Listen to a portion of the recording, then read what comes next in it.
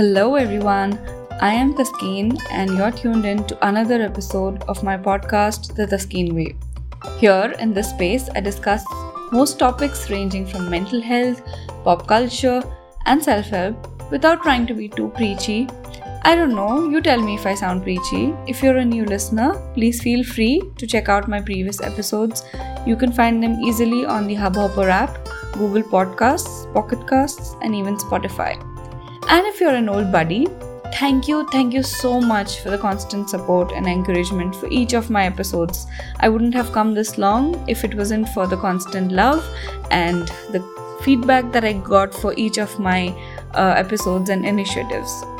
I know it's February and will it be quite taboo of me to say that I am still not feeling the 2021 vibe? No, I don't mean this in a pessimistic, cynical manner. But damn, have you seen the news? If anything, I feel 2020 has just put an Oxford comma. Fellow grammarians, if you know, you know. I felt that 2020 had just put an Oxford comma on all the bunch of hogwash happening around. 2021 seems like we have resumed the madness, but with more audacity.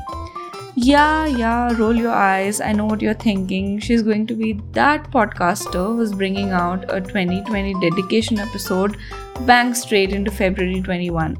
Of course I am. And a little disclaimer, I think I'll be saying the numbers 2020 and 2021 quite a lot of times during this episode. So brace yourselves. There were such good things that came about in 2020. I mean, why aren't we carrying that forward this year anymore? If you're again thinking that I'm going to recycle the clickbait that all the things 2020 taught us, so be it. But honestly, in today's episode, I want to list out the things that I wish we carry forward from last year to this year. Which brings me to my very first point, because it would be a punishable offense if I conveniently left it out. And I am talking about hygiene. Last year, we all had transformed into germ genies, aka people who obsessed about hygiene and diligently took all precautions to remain safe from any virus or germs. Come New Year, most people aren't even bothering wearing masks, and it's as pathetic as it gets. Does everyone think they've suddenly got a magical elixir of life injected into their bloodstreams or what? And I'm not even talking about the vaccine. In 2020, we went back to kindergarten when we obediently washed our hands, didn't touch suspicious surfaces and objects, and quite literally turned into germaphobe Sheldon from Big Bang Theory. Cut to February 2021, our social calendars are booked to the brim, minus masks by the way. Our masks are now more of an accessory, almost always added as an afterthought while completing our look before we head out. Eating food out of each other's plates, posing for selfies cheek to cheek, again maskless, and the horror of horrors being forced into hugs and kisses at events and weddings. Yeah, call me an old granny. I am shuddering at the thought of all these. I know I sound a bit too preachy at the moment, but why aren't we as obsessed with hygiene, safety, and social distancing anymore? I understand that life has to go on and we have to adopt a new normal, but I strongly petition to bring back the same cautiousness and restraint that we had last year, because that's probably what kept us alive well into this year. And this brings me to my next point, which is physical health. The curve is anything but flat. There's a new strain of the COVID-19 virus on the loose, and if first-person accounts are anything to go by, the vaccine seems to be doing very little to set things right. Why then, may I ask, are we still taking our physical health so casually? Last year actually set a precedent that you might exhibit any range of symptoms completely irrelevant to COVID-19, but you might still turn out positive with the coronavirus. I felt in 2020 we took the utmost precautions even if we suffered from something as inconsequential as, say, a migraine or a stomach upset, because we didn't want to risk exposure and those around us. But this year, I feel everyone feels the peer pressure to kind of put up with appearances. So there's this nonchalant attitude towards physical health. I feel it is important that we act as prudently as we did last year. If this year we are sick, please let us limit our social interactions and stay safe for ourselves and for those around us, shouldn't we? We should, right? And that brings me to my next point, which could have been clubbed with the first two, but I wanted to address this separately, and that is the moral obligation to each other's health. Last year, we stayed put at homes and refrained from even meeting our loved ones, our family members, and friends because we didn't want to put them at risk. And that was a very painful but quite a necessary precaution that definitely saved lives. But what's happened to everyone this year? The moral obligation to not risk those around you has just so far diminished. For instance, if you were COVID positive last year or any time this year and you miraculously recovered, thinking that you might not need to be as careful because you got the disease once and you're immune to it, it's just a poor assumption that you're invincible. Can we please continue taking precautions? Because even if we miraculously manage to stay disease-free, us socializing scot-free might increase risk of exposure to those we meet. Because any one of us could be a carrier for the virus and pass it on. So let us continue with the same civic sense this year because we owe a moral obligation to those around us, and especially those who are old and immunocompromised. Any discussion on health and hygiene and all the great things that 2020 taught us would be incomplete if we disregard our mental health. I think we all can collectively agree that 2020 was a year of loss, immense grief, and serious deprivation. It was very grueling on our emotional states. We all had our phases. We went through downward spirals. We faced immense grief and loss. And 2020 kept sending us different curveballs in the form of various shocking news.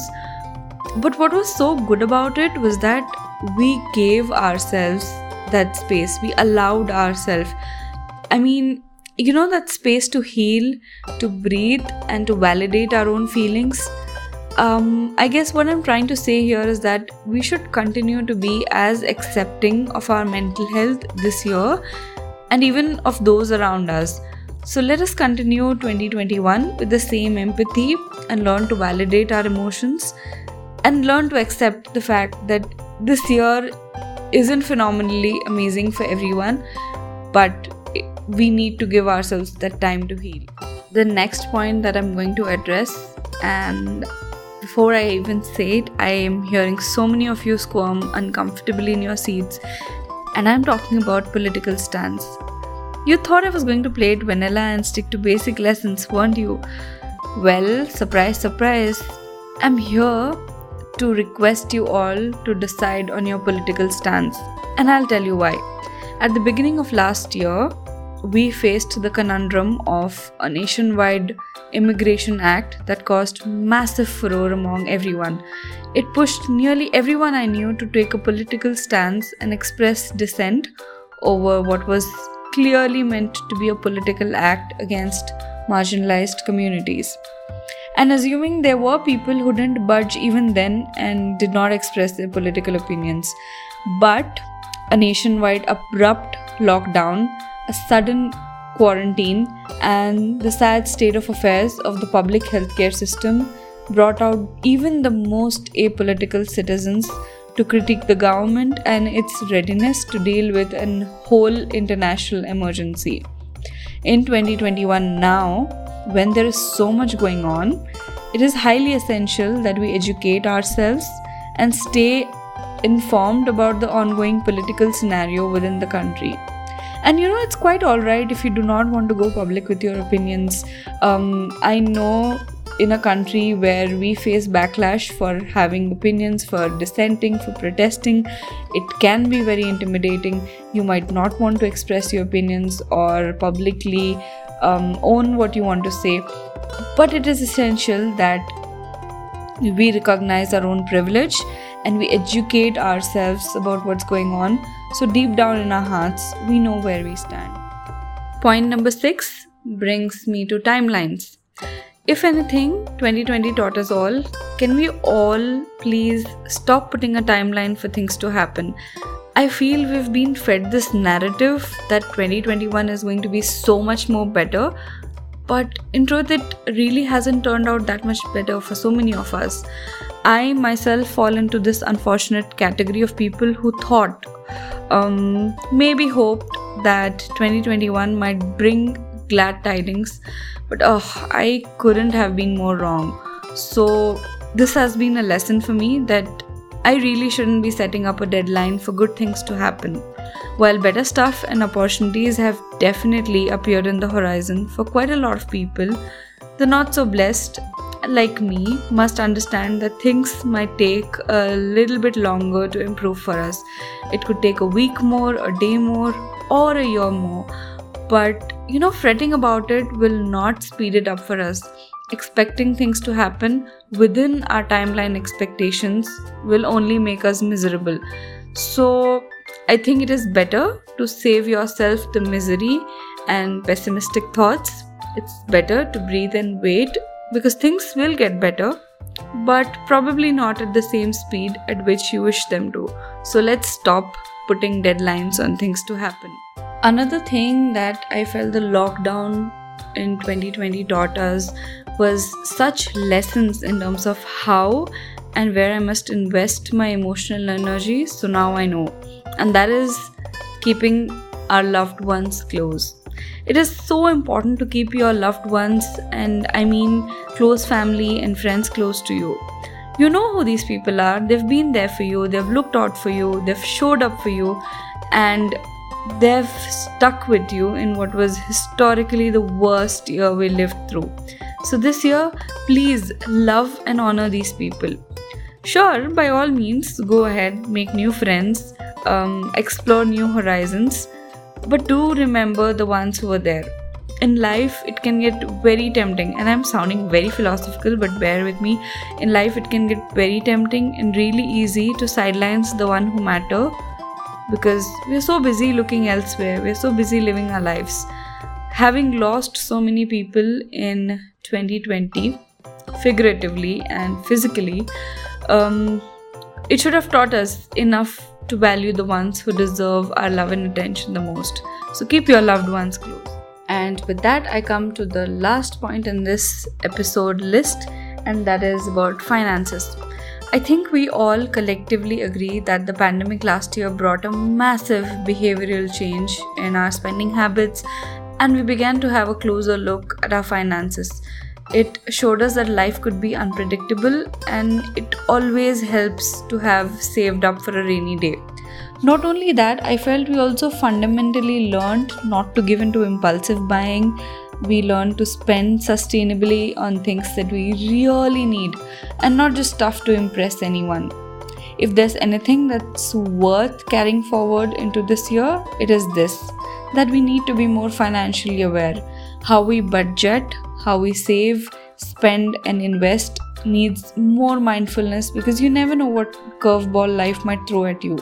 2020 taught us that life could be uncertain. So here's hoping that in 2020 we aim for more financial security by, appropriating our finances in the correct manner. I think with that, it's about time that I wrap up this episode. Do let me know what you think. I would really like to know what were your thoughts about this. Have you been as contemplative as me and drawn parallels between the 2 years? And what do you think?